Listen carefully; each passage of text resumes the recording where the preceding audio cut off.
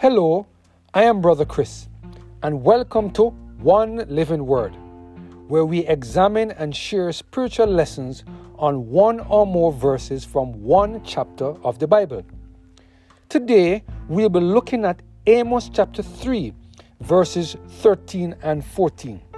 The word of the Lord said, "Hear ye, and testify in the house of Jacob, says the Lord God, the God of hosts, that in the day that I shall visit the transgressions of Israel upon him, I will also visit the altars of Bethel, and the horns of the altar shall be cut off and fall to the ground."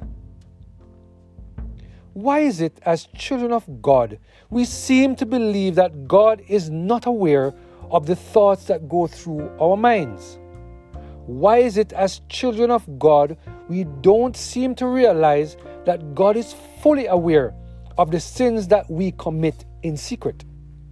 Why is it, as children of God, we seem to believe that God is not aware of the altars of other gods that we have set up in our homes?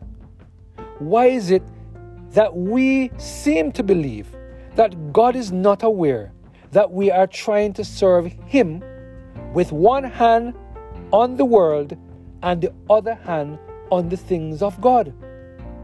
Although God makes it clear in the following passage of Scripture that we cannot serve two masters, somehow, as children of God, we just seem to ignore this important counsel.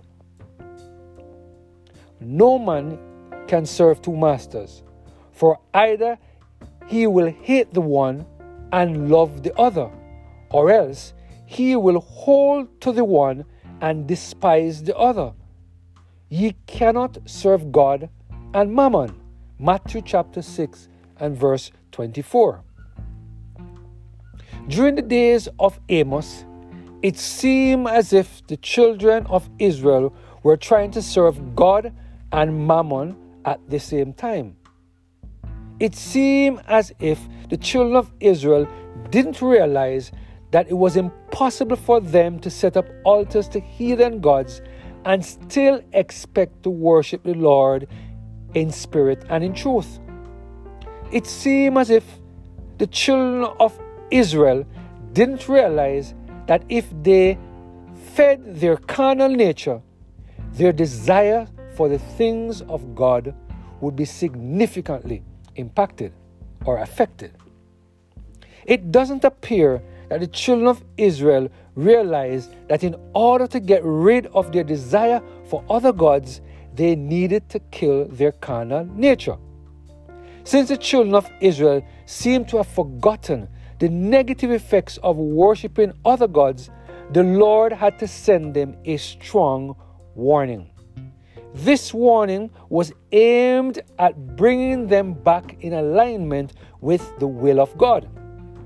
Let us look at the warning the Lord sent to His people. The word of the Lord said in Amos chapter 3 and verse 13 and 14. "Hear ye, and testify in the house of Jacob, says the Lord God, the God of hosts, that in the day that I shall visit the transgression of Israel upon him, I will also visit the altars of Bethel, and the horns of the altars shall be cut off and fall to the ground." Here we see God telling His people that He will be visiting their transgressions. In other words, God intended to take actions against them for their worship of false gods. God intended to take actions against them for setting up altars belonging to false gods. The Lord knew that unless He visited them and acted, they would continue to live in apostasy. In commenting on this passage of Scripture, Matthew Henry said the following: "Woe to their altars, for God will visit them.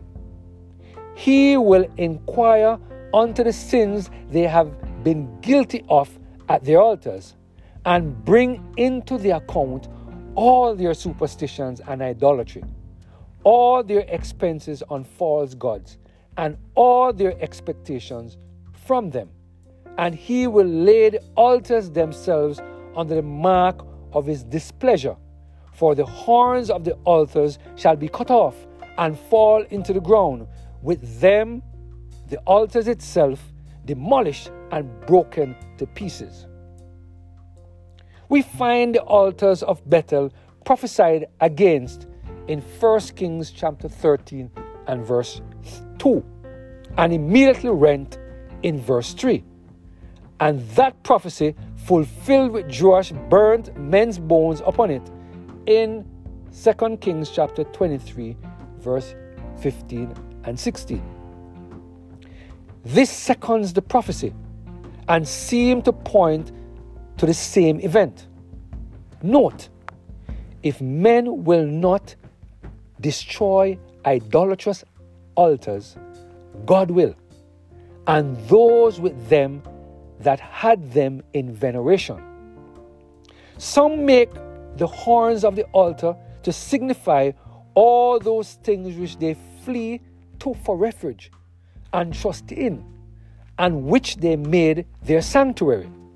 They shall all be cut off, so that they shall have nothing to take hold of.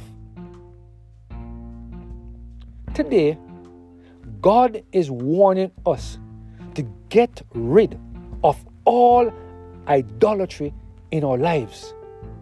God is warning us today that if we don't get rid of those things which place other gods before him, he will visit our transgressions. The same warning God gave to his people through the prophet Amos is the same warning he is giving to us today.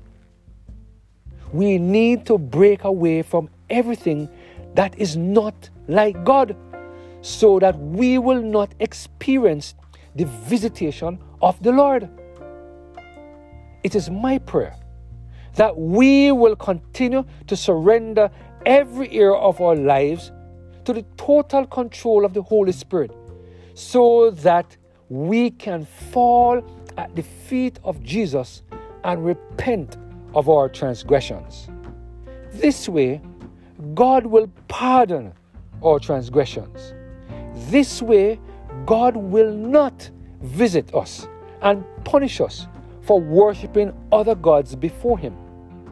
Let us fall at the feet of Jesus and repent now. Heavenly Father, Lord, we thank you today for your blessing and your mercy and for this powerful message that you have sent to us this morning. Help us, Lord, to put aside the false gods, to put aside the idolatry in our lives. Help us, Lord, to recognize that we cannot serve God and Mammon at the same time. Father, we repent. If we have been serving other gods before you, we repent of our transgressions.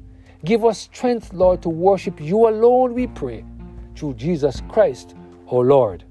Amen. Have a blessed and Holy Spirit-filled